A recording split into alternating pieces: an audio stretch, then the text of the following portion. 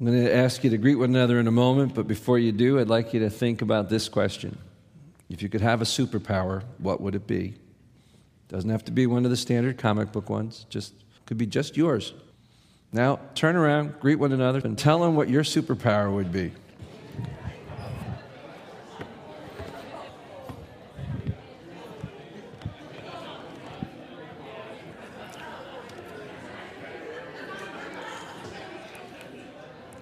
Any interesting superpowers out there? Joel wants the power to stop time. Time travel, forward or backward? Both. Ooh. To fly. I would like to fly. How many of you can fly in your dreams? Yeah, I can fly in my dreams.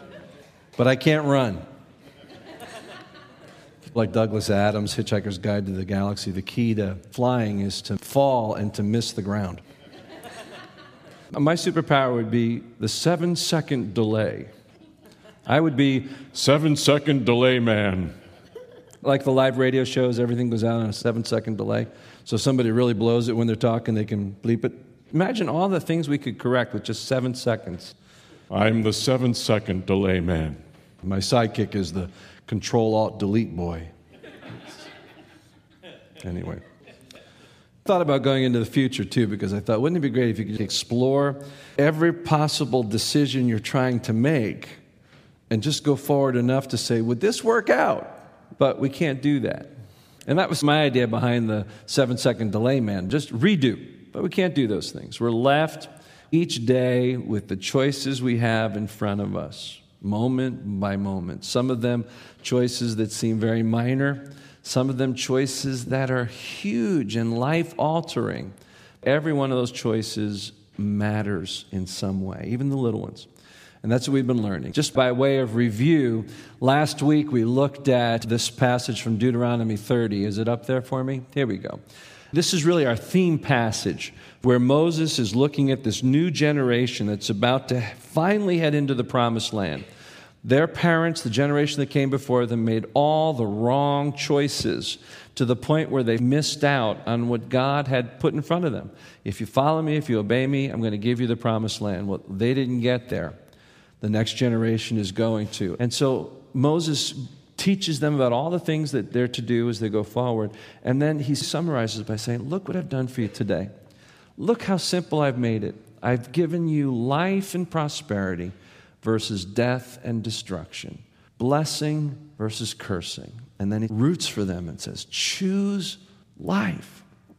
So the main idea of this study is that we have patterns of decision-making, patterns of choices in our life that either take us down the path of God's plan for us, which is a plan for life. Jeremiah, I know the plans I have for you, not to harm you, plans to prosper you, plans of a hope and a future. Jesus called that life that he came to give us from the Father eternal and abundant. That's one path that our choices can take us down. But then there's another path, another pattern of choices that is a pattern of death. Ultimate death, eternal death, death of relationships, friendships, dreams. You know, there's so many ways that our bad choices can lead us down a path that takes us away from life. Blessings or cursings. Is there a way that Scripture provides us with tools, with understanding, in order to line up our lives so that the choices we make by habit are in tune with the life God has for us? One thing I know all of us want, every person wants in life, is happiness. Believe it or not, that's God's goal for us. Somewhere along the line, Christianity turned into this idea that I have to relinquish happiness in order to follow Jesus, that happiness is something I'll get in heaven. Yeah, the Bible says I need to take up my cross and follow him, but why do I do that? To find life. To find what life? Life abundant, life eternal. And if I find that, what will I have? According to Peter, I will have inexpressible and glorious joy. I will have a living hope. We think it's either happiness now or happiness later. That's not how God says it. There's only a path that is towards life and happiness and blessing, both now and forever. And there is a path that may appear to be fulfilling, but in the end, it brings us to death. What I'm going to talk about today is one of the things that God provides us that is supernatural. In fact, it's a superpower. It's a superpower compared to the way most people go about making their choices, because it's divinely given, and if we have it, it transforms our ability to see the future in terms of the outcome of our decisions. That superpower is called wisdom, and it's severely lacking in culture today. We confuse wisdom with knowledge, with understanding. Wisdom is something altogether different. Knowledge is facts and know-how and steps, information, procedure. That's knowledge.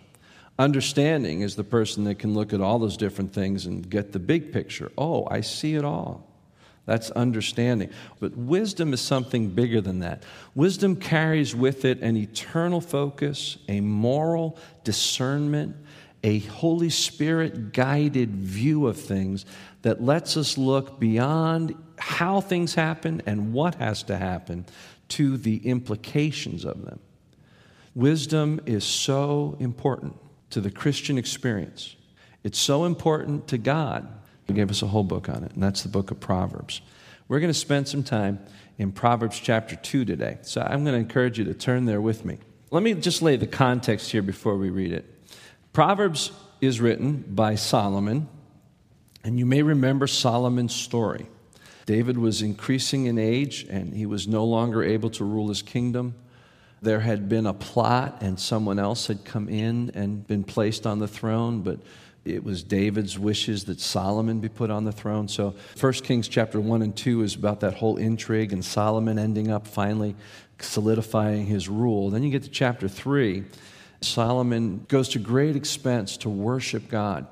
So God comes to him and says, "What is it that you want? I'll give you anything."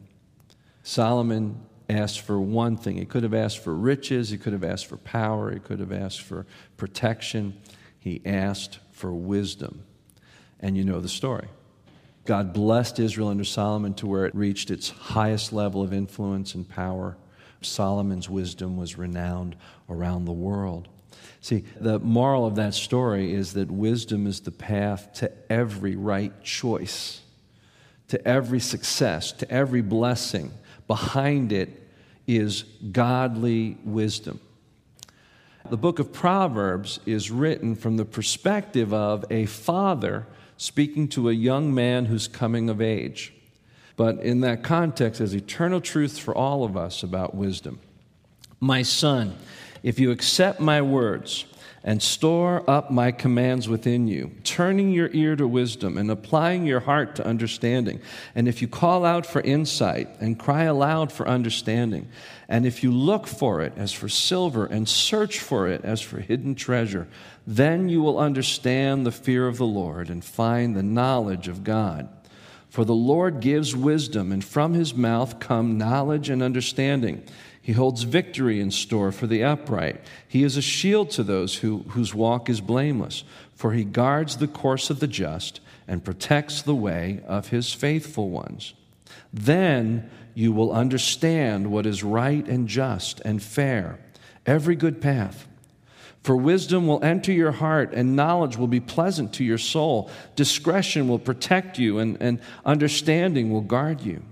Wisdom will save you from the ways of wicked men, from men whose words are perverse, who leave the straight paths to walk the dark ways, who delight in doing wrong and rejoice in the perverseness of evil, whose paths are crooked and who are devious in their ways. It will save you also from the adulteress, from the wayward wife with her seductive words, who has left the partner of her youth and ignored the covenant she made before God. For her house leads down to death, and her paths to the spirits of the dead. None who go to her return or attain the paths of life. Thus you will walk in the ways of good men and keep to the paths of the righteous. For the upright will live in the land, and the blameless will remain in it. But the wicked will be cut off from the land, and the unfaithful will be torn from it. Just want to take this chapter apart, the thesis section of the book of Proverbs. And the first thing we see is that finding wisdom, as important as it is, requires dedication.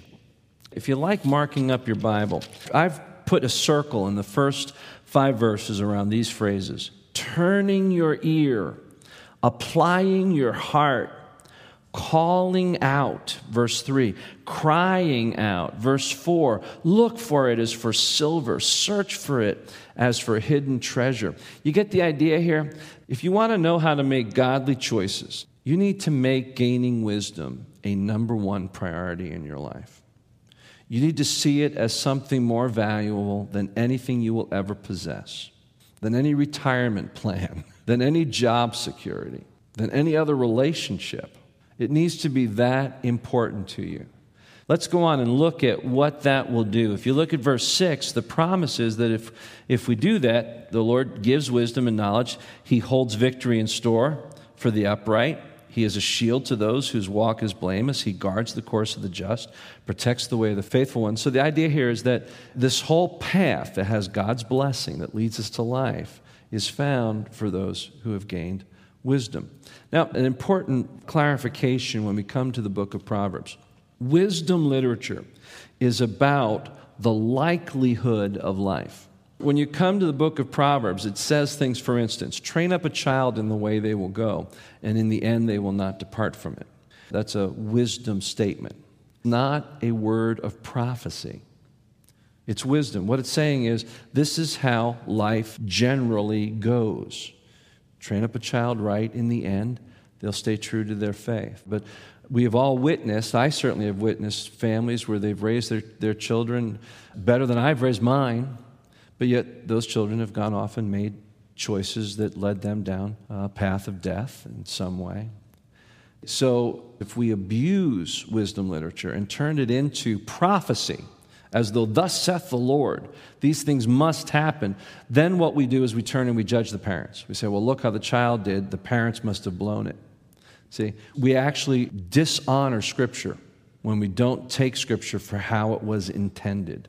Proverbs is wisdom literature. It teaches us that if you do this, this is generally how life is set up to go. It's not to say that exceptions don't happen. See, when you're in prophetic literature, when somebody says, thus saith the Lord, if this, then that, then those things we count on completely. That's the difference between wisdom and prophecy. Do you understand what I'm saying? So that being said, let's go on and talk now about what happens as a result of pursuing wisdom. Finding wisdom requires dedication, but finding wisdom results in 3 things. The first thing, verse 9 and following, is direction, which is wisdom for our paths. You will understand what is just and right and fair and every good path. So this divine superpower from God gives us the ability to look at the path in front of us and the choices and to discern what is the correct path to take. That's the first thing, direction.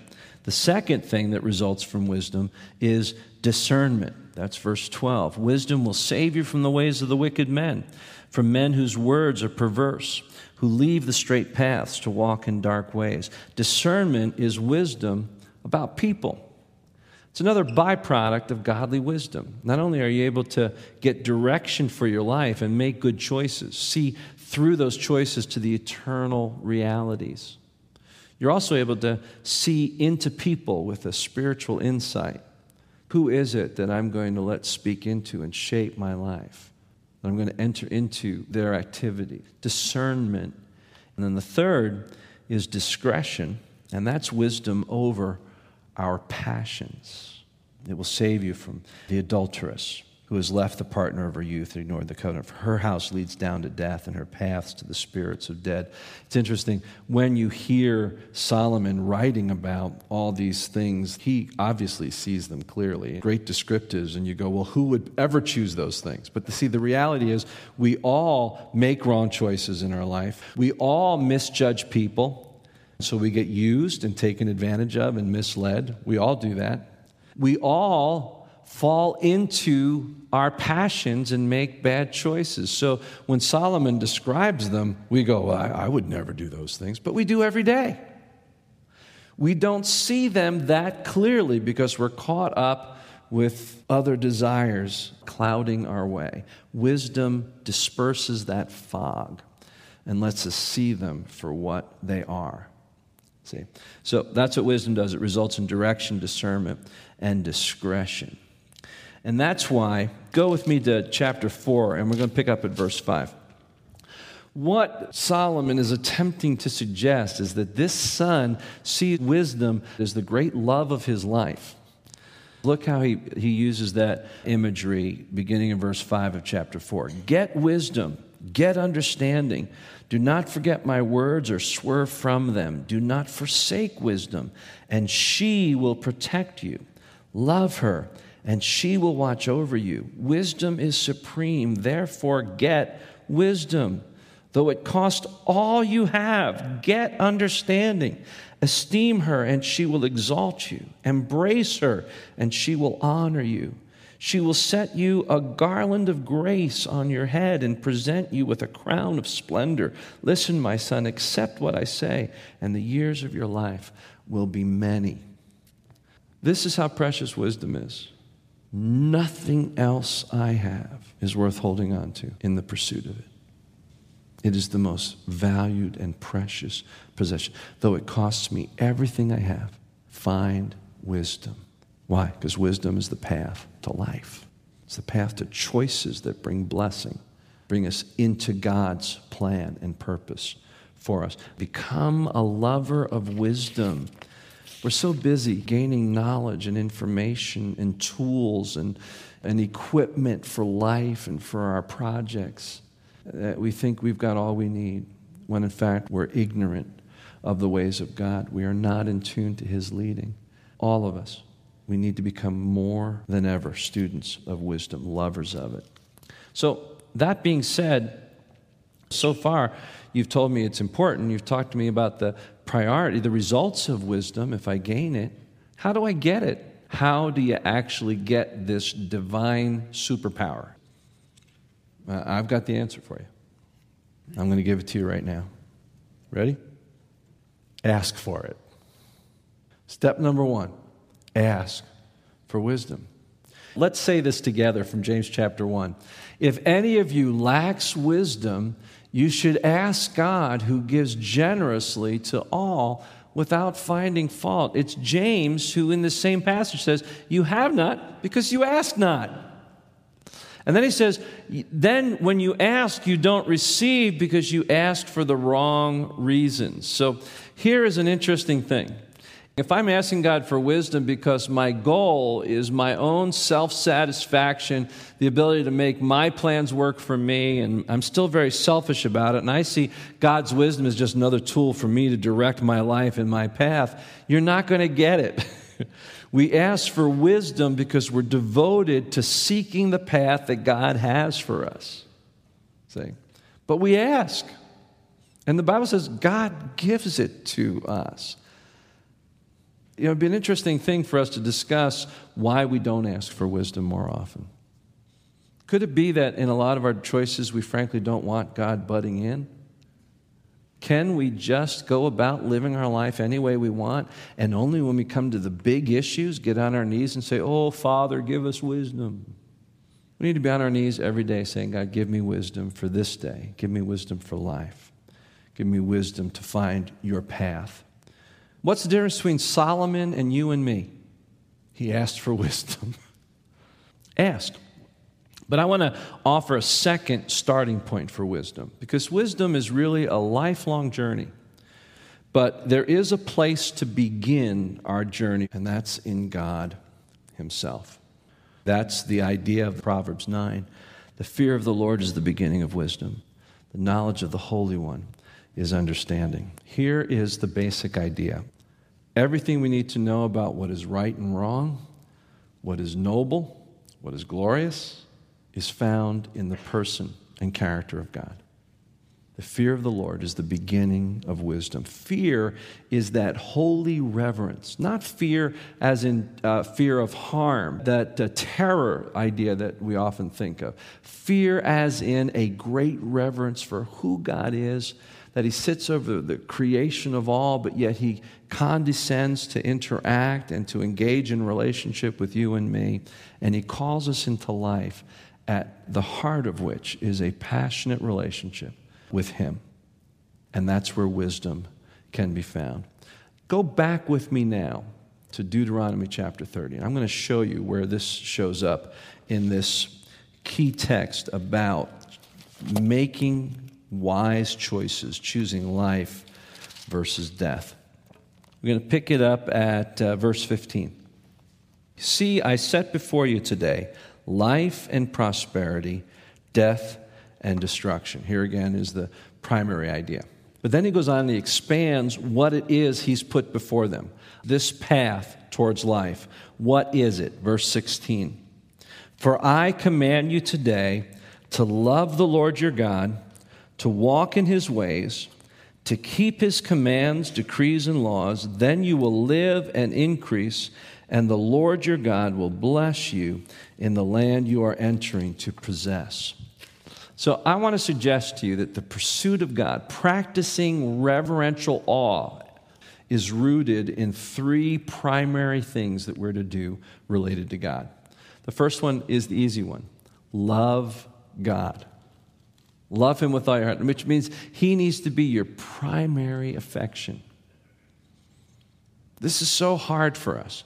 We use the phrase love of God, but it becomes something that's almost intangible, when the reality is we do love human relationships more. We love our possessions more. You know why? Because we touch them. We interact with them. They give back to us in a tangible way.